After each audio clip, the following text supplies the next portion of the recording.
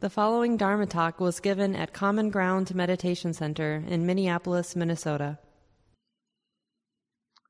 So I'm just going to continue with the theme that we've been exploring with Mark of right effort.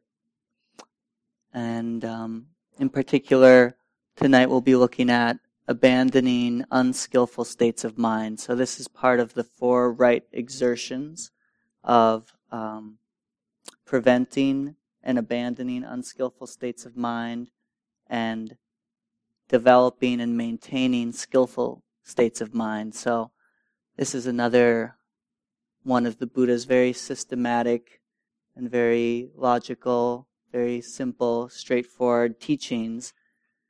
And as I was reflecting on this talk, I was thinking how simple it can sound, but it's really about what makes right effort is how do we actually do this? How do we actually maintain wholesome states and discourage and abandon unskillful states? And this is just one way we can summarize the whole of our practice is learning this. And all of us, to some extent, are learning about this. And even before we started practicing, we had ideas, and maybe some of them worked and some didn't, in how to work with the mind in different ways, how to cultivate wholesome states. And so this particular teaching that I'll be exploring for abandoning unskillful states, it really shows how practical the Buddha was in his teachings. And it sort of goes from the most subtle technique or strategy to the grossest. And I'll just say them now, and then we can explore them in more detail. So even before the 5, they're the 5 strategies for abandoning unskillful states once they're already arisen. But the first one, that's not really one of the 5, is just mindful awareness. So just when mindfulness and wisdom are strong, just being mindfully aware of an unskillful state can cause it to be let go of. It's not us that decides to let go of the unskillful state, but when the mind's in a balanced place, you might have had this experience where an unskillful intention arises, but there's just, it's almost like a sense of distance from that, where there you can see its appeal, like the hook, but the mind has some distance from it through wisdom or through samadhi, through collectedness of mind, where the mind's just balanced and stable and peaceful enough that it can see that intention, but it just recognizes, oh, I don't have to do that. I don't have to take that up.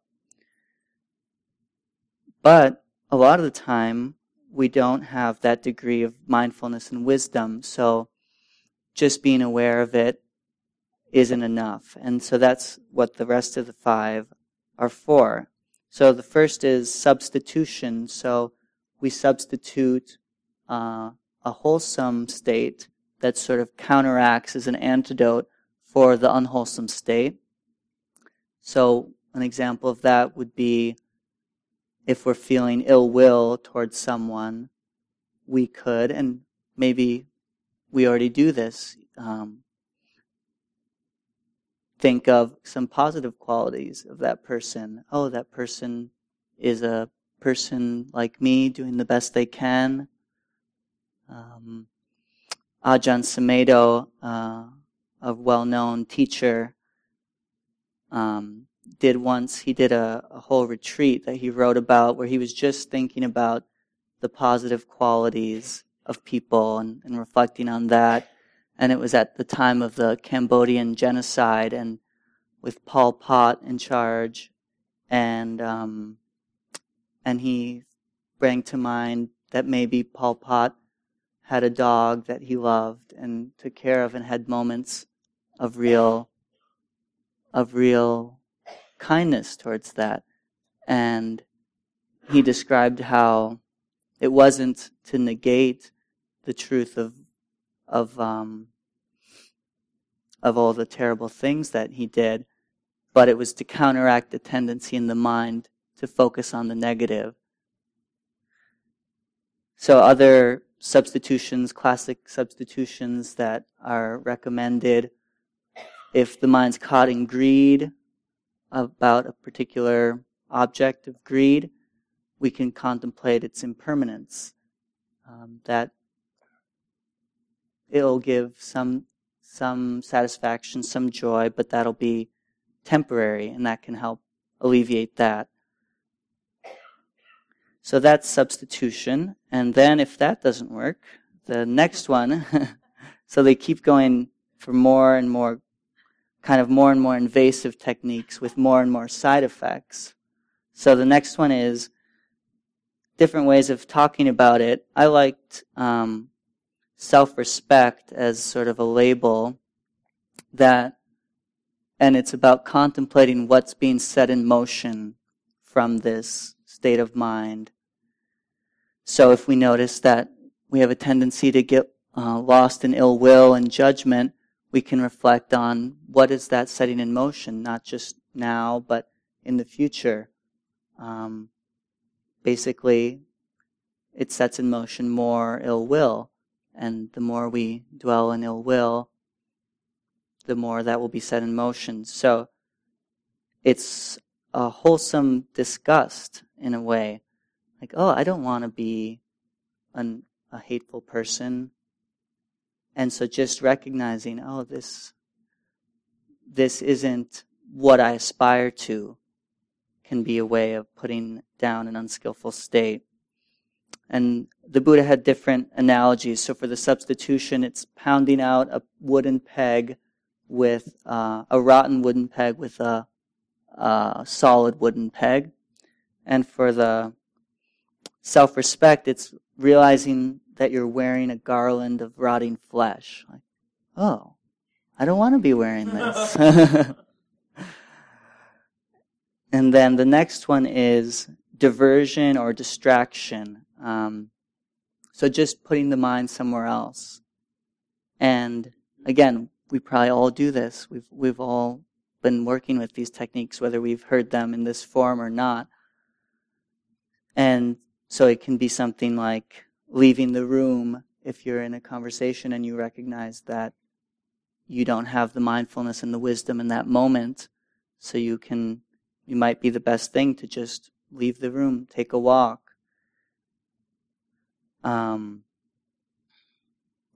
So I'll get back with a case study for all of these from my experience, but I just want to go through them briefly right now. And then the fourth is investigation or reconstruction. So this is where we think about, where did this unskillful state start? How did it get set in motion? Oh, it started because I had this thought, and that thought had this feeling associated with it, which led to this feeling and this thought. And so it's investigation, it's analytical thinking, and it's tracing it back to its roots. So that thought came from there, and that thought, that feeling, I don't like that feeling because I have a tendency to not like to feel not in control. But can I be okay with that feeling? Oh, it's just the feeling of not being in control. So it can be helpful when we're caught in something to understand, well, what is this? And use our mind. What is this? How did it get set in motion? And to trace it back to its more fundamental aspects. But again, it's down on the list because it can be easy to get caught up just in the analyzing and then just taking that off and thinking about that. But used effectively, it's really about helping us see the constructed nature of what we're caught in, that it is just the result of these causes and conditions coming back to usually some feeling. And then once we get to that feeling, then we can practice opening to that feeling in a more bare way. And then the last is suppression. So this is where we just say, we're not going to do this. This is not skillful. And even if I have to grit my teeth, the Buddha says, grit your teeth, press your tongue to the roof of your mouth, as if a stronger person were holding down a weaker person. Use the mind to crush the mind. So it's really interesting to hear these teachings, because they can sound so different from our basic teachings of opening to the way things are. But I really appreciate the Buddha's pragmatism in recognizing that some states of mind are skillful and lead to our happiness and the happiness of others, and some are unskillful. And it's better to do anything about them rather than just let the mind be caught in them.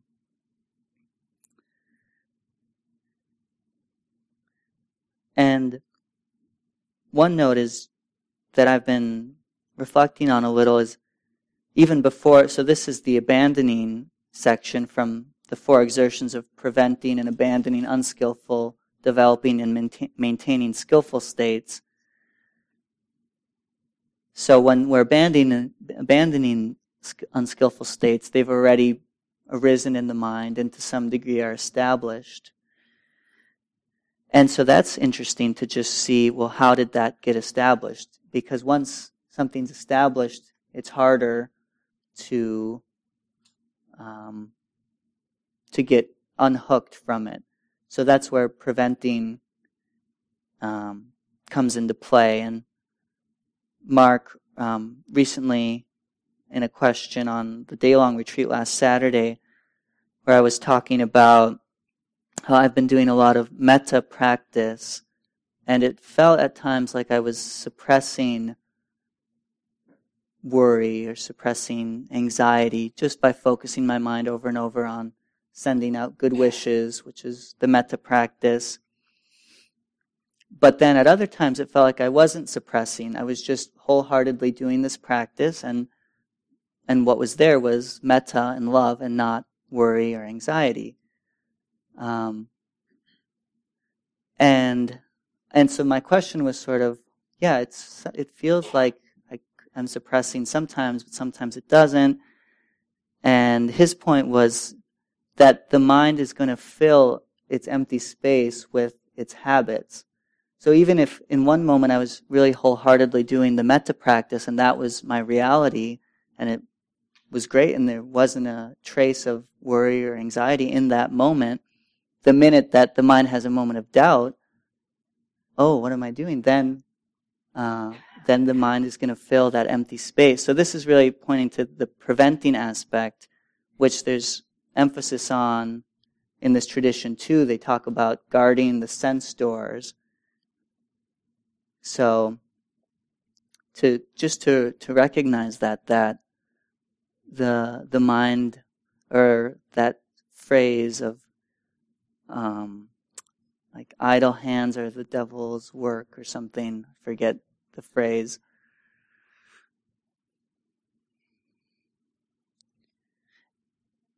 And in doing this, I'll be talking a little bit about this metta practice that I've been doing, because I've been learning a lot from it. And one thing it's sort of revealed is how we can be really used to our habitual ways of being and thinking. So in my case, my habitual mode is worrying. So when my mind has some free time, some free space, that's what it fills it with. And it just can be so taken for granted that doing this metta practice has really shown that up, that, oh, why spend time cultivating worry, seeing what worry sets in motion, being worryful, being worrisome in the future, when I could spend half an hour cultivating metta, and that has effects in the future for how I am.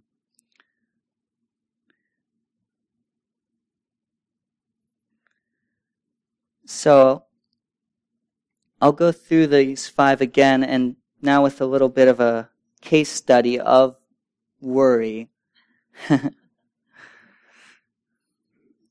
So, starting with just mindful awareness, when mindfulness and wisdom are strong, like I mentioned, there's a feeling of protection, and it can feel like a feeling of distance. Like we have some feeling of distance and protection. So I can see the bait, in a sense, of a thought and I can even feel that hook to some extent, like, yeah, there is this pull. And this is an interesting place where sometimes it even feels like a burn. Charlotte Joko Beck, a well-known Zen teacher, talks about sitting on the icy couch, like where it's uncomfortable, but there's also some joy of renunciation, some joy of not taking something up that we know is unskillful. And when mindfulness and wisdom or other skillful states of mind, like metta, are really strong, then that's sort of what I was talking about how doing metta has revealed things about worry, because it's just so clear that one feels really good and one doesn't. And it's so simple, but if we're so used to one, it really takes really grounding ourselves, really imbibing another way of being to really show us the difference. So that sort of leads into the first strategy of substitution. And so metta is often prescribed as an antidote for aversion, and worry and fear are a sort of aversion as well. And it just comes down to that you can't be both worried, both lost in worry, lost in aversion, and at the same time really giving yourself wholeheartedly to a good wish. I feel that way also about generosity and other wholesome states, like just the feeling when I've given a gift in a way that I feel good about, or just even before giving the gift, thinking about giving the gift, there's a happiness and it feels like a protection from other things my mind might be doing.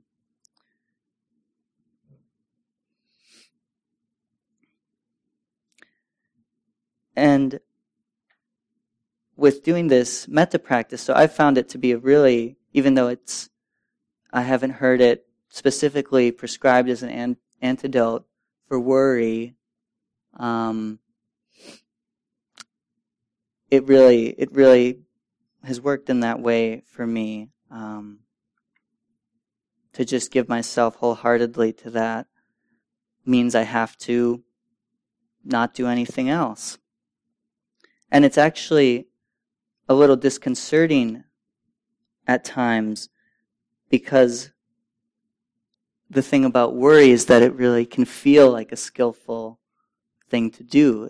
That's sort of the hook, is it's useful to worry, to think about things. So it's really been a training to really tune into the feeling associated with it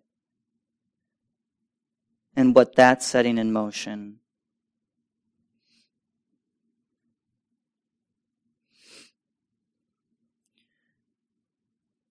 So that leads to the next, which is seeing what's being set in motion. So what's being set in motion by dwelling in worry, more worry in the future. And seeing, not just kind of taking the attention off of the worry and the content of that, but tuning in more to its emotional effect and energetic effect. So it's not just about this thing, but it's about this thing I'm worrying about. But what is this energy in the body and mind? How does it feel when I'm around other people who are caught in worry? How does it feel when I'm caught in worry and I'm around others? So with a lot of these, and I think for me, worry can get really tied up with doubt, which is a really seductive, unskillful state because it masquerades as wisdom. But it's like trusting our direct subjective experience of reality, and rather than some objective sense of reality, like I have a lot to do. So if that thought arises and we don't see it as just a thought, then we can really easily get caught in that. If we see it as a thought associated with a feeling of anxiety, what's really been really interesting is to allow that whole dynamic to play out and to not err on either side of completely believing it, but also we can err on the side of thinking, oh, I shouldn't worry, and suppressing it and pushing it down. And I'll talk about this a little bit more at the end, where I'll talk about just right attitude towards unskillful states of mind. But it's been interesting to see what does worry look like when I'm not taking it personally. I'm just interested in it sort of objectively. Okay, it can play out. It can feel unpleasant. It's going to feel unpleasant. It may have some pertinent information. Not needing to have a stance one way or the other on it.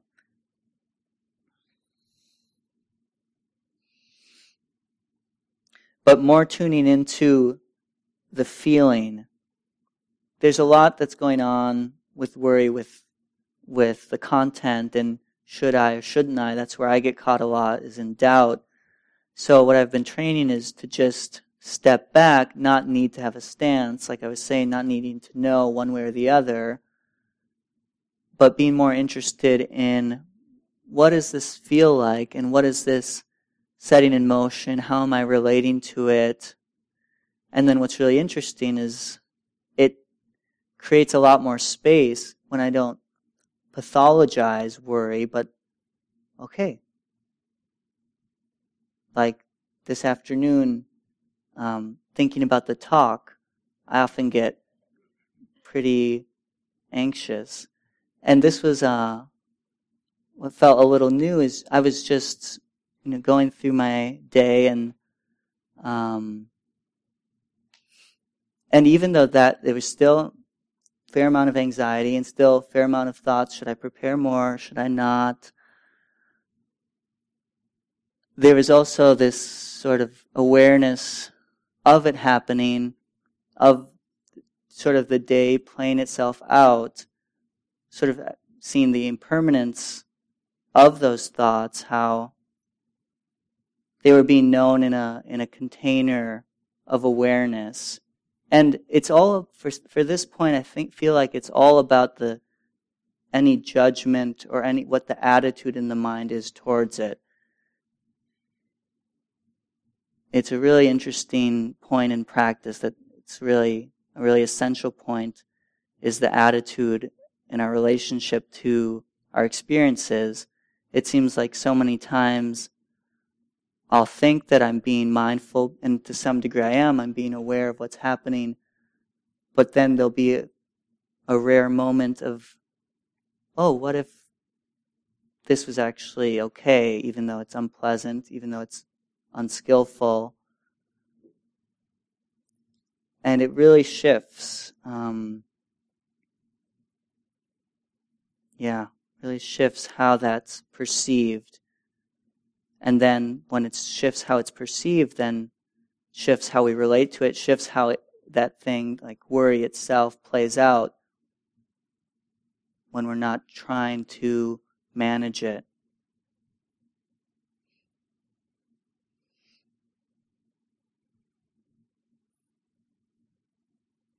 And so then on diversion, I was on self-respect, and sort of just what kind of person do we want to be, recognizing in this case the unskillfulness of worry, seeing that clearly from an energetic point of view rather than a conceptual point of view, trusting our direct experience of wholesome qualities, wholesome states of mind, and mistrusting, not needing to be against, but really mistrusting or even having compassion or care. This feels unpleasant. This doesn't feel good. I care about that. And I recognize that it's not setting in motion in this moment, and it's not setting in motion in this moment happiness. And the more I dwell in it, the stronger that habit becomes. And then the third, again, is wholesomely distracting ourselves, or diversion. And this one's really interesting in relationship to worry. I've found really pretty recently just been experimenting with this. And I sort of was inspired by, I think we can learn a lot from observing each other and how different of us get caught in different ways and have things that might be difficult for me, but worry might not be difficult for some people here, but it might be planning and always being looking for the next exciting thing that will be what that person works with. So, like some people might be more forgetful than I am, and so they might just forget that they're worried about something. Or this is the deluded type, if you know the 3 Buddhist personality types of aversive type and greedy type and deluded type. So the deluded type can be a little more equanimous because they tend to be a little bit more distracted and just not always fully connecting, which in itself can be really painful to not always be connected to your experience, but it can lend the impression of not being so caught up in things. So I've been practicing intentionally forgetting that I'm worried. And actually a better way, I think, to say it is intentionally allowing worries to leave the mind on their own, which they do, without neurotically having to bring them back, which is what I have a tendency to do. If there's a worry, I really believe that that's a real worry, and so it'll be gone, and there'll be a moment of freedom from that particular worry and some ease, and then the mind will remember, I was just worrying about something, and it's like what I was talking about, like, do we trust our experience of freedom from that worry, or do we want control, really, is what it seems to be, really thinking that through somehow controlling every aspect of my experience that I could possibly worry about, which is infinite, then I'll be safer. So other ways that we can wholesomely distract the mind is really anything that we can give ourselves to wholeheartedly. And it helps if it's something pleasant that our mind likes to be with, like listening to music, even cleaning, just anything that we can really give ourselves to. So it's not that there's not the feeling that we're holding something at bay. We're actually giving ourselves wholeheartedly. Or in conversation, I found this a lot in conversation recently. There's usually something I could be worrying about, and conversations really require your full attention. And so there's that moment when I'm in conversation with someone where I see this play of, am I in this conversation but really in some part of my mind thinking about this other thing, or am I just giving myself to that? And also when you give yourself to that and with some sort of unresolved worry, then what's left is the feeling, which is actually more important in any case than the contents of the worry, but just that feeling of, some little thing unresolved. And that seems really useful to just get in touch with that on its own.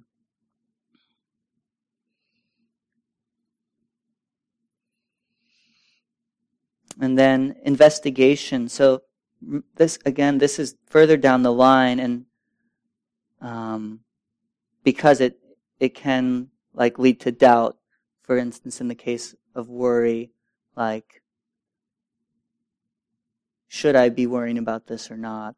That can go on for a long time. But it can be somewhat useful, and we're probably going to do it in any case because we're really good in this society at using our analytical parts of our minds, a lot of us.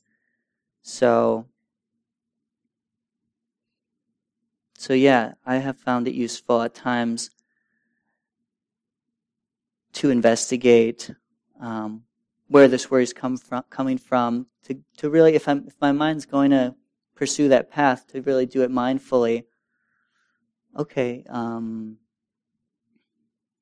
do I have to worry about this or not? And always I'm sort of leaning towards the I don't. But actually it's been interesting, the more I'm more okay with worry as a naturally occurring phenomena, the more I see that I also have a tendency to just dismiss worry, but often worry might have something that practical that could be done, but it's still the same move in practice of wanting to get close to the feeling of it. And then once we're a little more comfortable with that, then it's easier to make a decision about whether some action needs to be done or not. And then the last of suppression. Yeah, I still do that. and it feels like a useful skill to just not go there. Yeah, and it can feel tight and tense, but I trust it more and more now than getting lost in worry. So I'd like to spend a little time now. I think it was just useful after talking about abandoning unskillful states to really look at what our attitude is in relationship to unskillful states, because the way that we think about it, on the one hand, I really appreciate that the Buddha really recognized and pointed out that some states of mind are skillful and some are unskillful, and it's really up to us to determine which are which by looking at our own direct experience. What is the flavor that's left in the mind when I'm dwelling in this way? And then on the other hand, we really don't want to turn abandoning unskillful states into some way of judging ourselves. And just the way we understand, it's all a practical means. So when we recognize that there's an unskillful state, the first thing we're assessing is how much mindfulness and wisdom are present. If there's a lot, then it's easy to see it for what it is. It's just a thought. It's just an emotion. And then if we don't have that degree of mindfulness and wisdom, then all we're doing is we're simply recognizing, in this moment, I don't have the mindfulness and wisdom to see this as clearly as I might. And so, recognizing what this is setting in motion, I want to take some action. But we'll see that, like in this, from subtle to gross, that having, for example, a judgmental attitude probably doesn't work so well. It just can further augment the problem.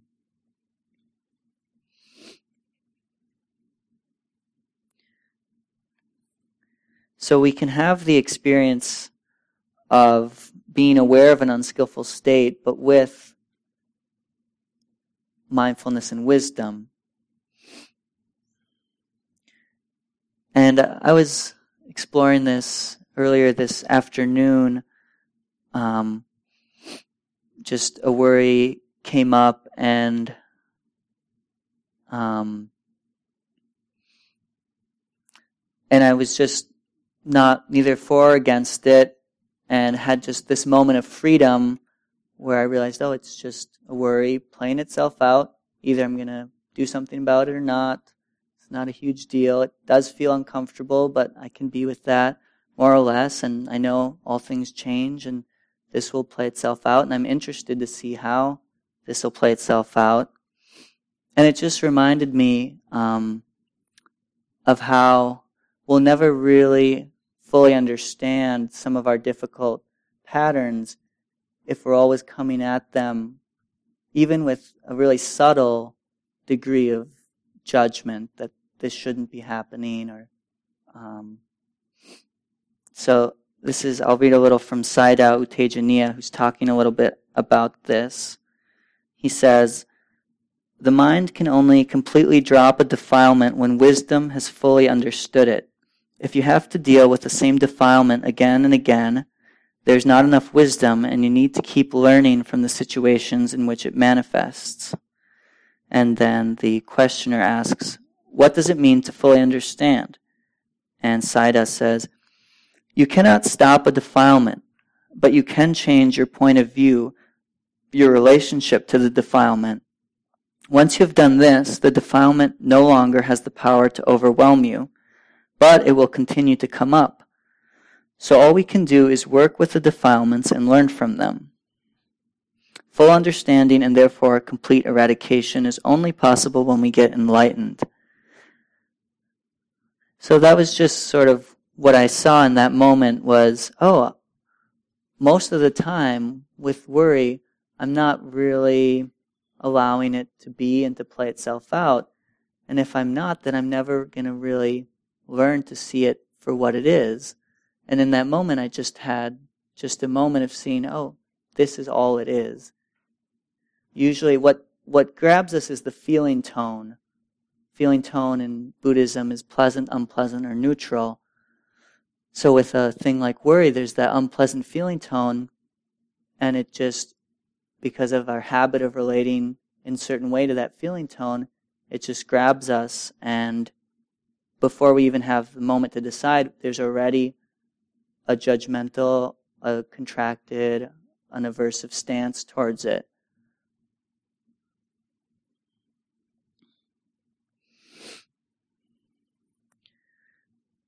So in that moment I just sort of saw, I'm really interested in this experience because I see that it keeps coming up, and I saw in that moment that it was relatively unusual for me to be able to see it in that objective way.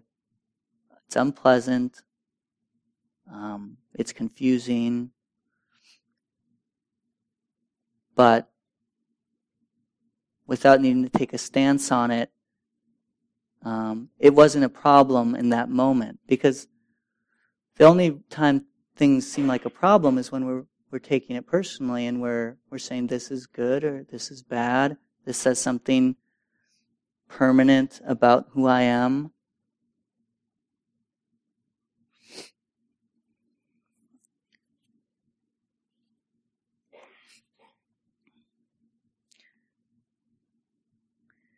So this is another related passage about how we can... This is sort of the point I'm trying to make, is that sometimes, and eventually, at some points, these strategies from subtle to gross is when we really see that we do need to take action in order to prevent suffering for ourselves and others. Take action to address this unskillful state. But eventually, we want to be able to learn to get more comfortable and to observe these unskillful states directly, to learn to see them and feel them fully for what they are, and to know that just because we're aware with mindfulness and wisdom doesn't mean it's going to go away right away, doesn't mean it's not going to be uncomfortable. So there's a big part of practice where we're with some unskillful state, and what we're exploring is our relationship to it, but that it might not necessarily go away, or that even wanting it to go away, this is where it can be interesting, just the different terminology. And from that point of view of wanting to understand, it's about wanting to understand and not wanting to get rid of in that moment. So he says, someone asks Sayadaw, can there be unskillful states plus wisdom of knowing that these unskillful states are present and relaxation in the midst of that knowing? And Sayadaw says, yes, it is possible. When the defilements are clearly known as objects, when there is this clear understanding.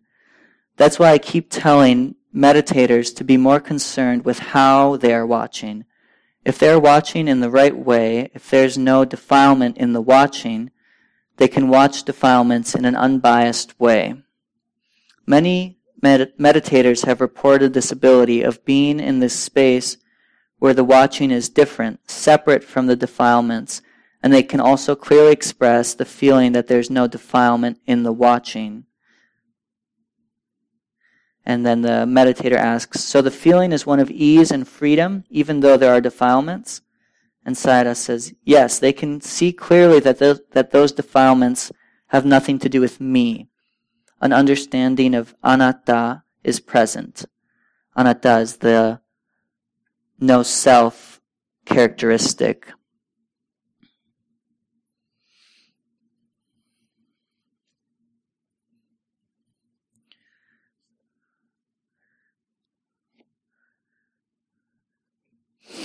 So that's the least intervention, is to really take a wisdom first approach, which can be useful to experiment with, even in moments. Sort of what we did at the end of the meditation is one way to do that, where we're just giving up all personal attempts to meditate, and we're just practicing being open and receptive to whatever comes, and practicing relying on wisdom, fearlessness, even caring is another way to talk about it. Just trusting that the mind can open to whatever's being known and doesn't have to personally manage it. But taking a step back, like, is this moment okay? Is there a problem here? There might be many thoughts with the appearance of a problem.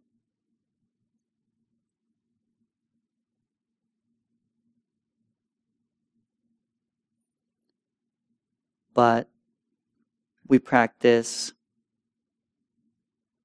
seeing everything as nature. It's another way of talking about it.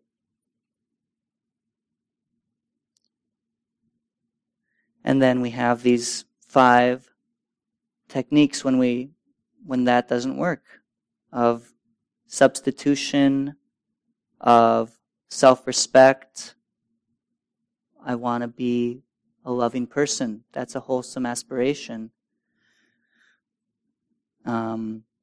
Distracting the mind, investigating the causes, tracing back, where did this start from, and then suppression. So what's really empowering about all these different practices is that they're something that we can learn from and that we are learning from, so that it takes away this sense of helplessness. Like there's always something we can do, and it's always better to do something than to just let the mind be swept along if it's caught in something unskillful. And we can get really good at this. We want to get really good at this broad range at times, just opening up. Okay, if what the Buddha says is true and all that's being known here is thoughts are just thoughts, emotions are just emotions, can I be with this as the way it is? All the way to, I can't be with this the way it is, and I'm going to do something else. So it'd be great to hear from others about ways that you're working with effort in your practice, what seems to be working, what seems to be confusing, and any questions from the talk. And I think we have a mic that Jean has, and if you'll hold it right up to your mouth, that'd be great. And say your name if you don't mind, too. So what thoughts? I'm John. I was just wondering, as you were talking about the 5 methods, you talked about them being increasingly invasive and having, I think you said, more like side effects. I was just wondering if you could speak to that. Sure. Yeah, I think the biggest side effect, that potential side effect, is sort of what I was talking about just at the end, which is kind of a shift in attitude where we start to see these unskillful states as personal problems that we have to do something about. Ideally, we would have enough mindfulness and wisdom all day long to recognize even really difficult states as just being difficult states. But it's really good to have these other techniques. So, for example, for the self-respect technique, realizing that we're wearing a garland of rotting flesh, that's really easy to see how that could lead to judgment. And it has a flavor of, they call it wholesome disgust. Like, I don't want to be that person. But there's space for that, I feel. And we just don't want to have that lead to self-judgment. And I think then, for distraction, the downside is if we always use these techniques of distraction, for example, we never really investigate directly what that practice is, what that experience is. And suppression obviously involves really, not so peaceful of an intervention. Yeah. I guess I have a comment. I find it interesting that you talked about worry so much. I mean, I think probably everybody knows what worry is. It's not I more go into the doubt. I do a lot of doubting, maybe not so much worrying, but the thing about worrying that is so sticky is the feeling or the thought, well, if I just think about it a little longer or worry about it a little more, I'll solve it and I'll get to this peaceful state. And then, of course, that's not true. And, my own personal personality pattern is, and I kind of look at things, I do look at things through the lens of the Enneagram, which I think is really helpful. And it talks about everybody's personality. You have some program, you keep running and running, you're never going to get over it. And mine is more about, out there is something that I don't have and something lacking. And so I'm really sad because it's, I always see what's missing. I'll just put it that way. So I'm always this feeling of sadness. So I always think, someday either my doubts will be resolved, I'll know the answer, or, I'll get what I think is missing, but of course it will never happen. So, it just reminds me of the way we're never going to get what we think we're going to get. We're never going to get this reward through the unwholesome mind state. We just have to kind of drop it and realize that's just a kind of a skewed pattern, and it's not about leading to any lasting happiness in life. I don't know if that was useful, but it was for me, at least with the worry, remembering this idea. We're never going to get what we think our worrying is we're never going to get to that resolution we think it's going to give us. Yeah. Thanks. And that's where that really resting in or noticing when we're in wholesome states is really interesting, because like I can say, because I think, you're right, for different people it's different things, but it's kind of a fundamental insecurity. For aversive types or fear types could be a fundamental just insecurity. For other types it might be fundamental thinking something's out there, or but what's interesting is when we have moments of real concentration, moments of even just for a moment of completely being in metta, that's not there. That what we think of as such a fundamental part of ourselves isn't there. So then it really becomes clear what the two paths are. We could spend all of our energy trying to sort through all of our worries, which really isn't getting at that fundamental ickiness, feeling of ickiness, or what actually directly, we have had moments of directly feeling unburdened by that same feeling of ickiness, or just that same feeling of ickiness doesn't look the same from that other point of view. Well, I'd be happy to hand the microphone to somebody else, but I'll just say, a personal experience that is just that I recently had that's just what you've been talking about is coming home from a social event where my pattern is I'm so disappointed because it wasn't maybe emotionally what I was seeking, even though probably objectively it was a very nice social event. But my feeling is I'm feeling very disappointed and something was missing. But then this replacement, then I can do something like start house cleaning and I feel very happy. You use that example. You can clean or do the dishes or something and suddenly, it's all evaporated. What was that about? Right. So it sort of points to the unreality of, different mind states. They just come and go.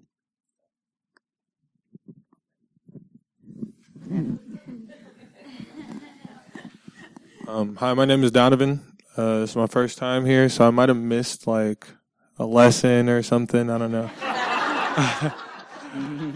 But I was just kind of wondering. You had talked about how there are experiences that are on different aspects of the feeling or of there's neutral. There's some that are neutral though. Yeah. I was wondering like how do you handle like a neutral thought, like a thought with a neutral feeling, or like anything like that, you know? Like if you don't know really why you're thinking it or where it's coming from, you know? Yeah. And a lot of our experience is neutral. Probably most of our experience is neutral. So with neutral experiences, we tend to just not notice them.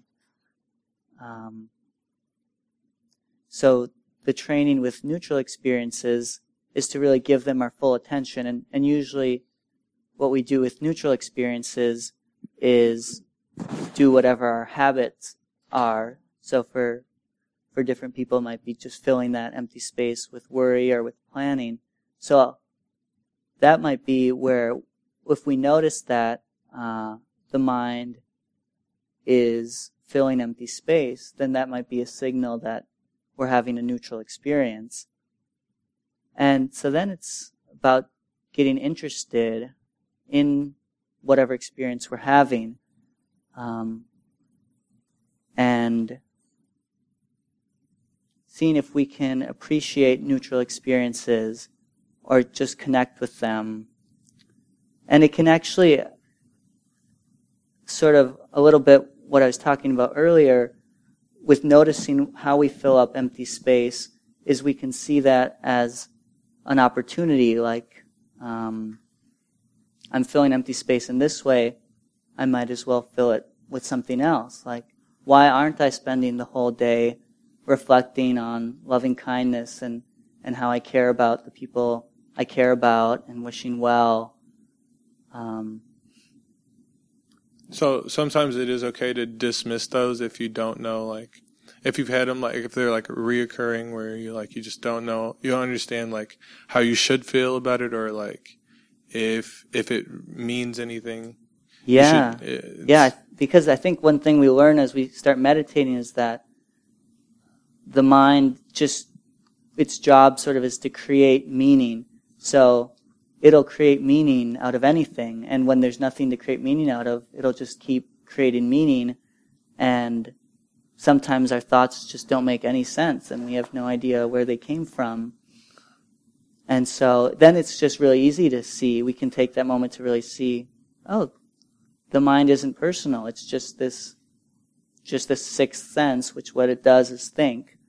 And so it's a great opportunity to be mindful of thought, because those thoughts aren't very sticky. They don't have a lot of emotional charge to them. So we can see, oh, this is what thoughts are. Thoughts are just this constant parade of little blips of energy. Isn't that interesting? And then when we see thoughts that do get our attention and seem really charged, then we'll have a little more experience being mindful of thoughts. And we can maybe see those, that we can trace back with like that investigation. What happened?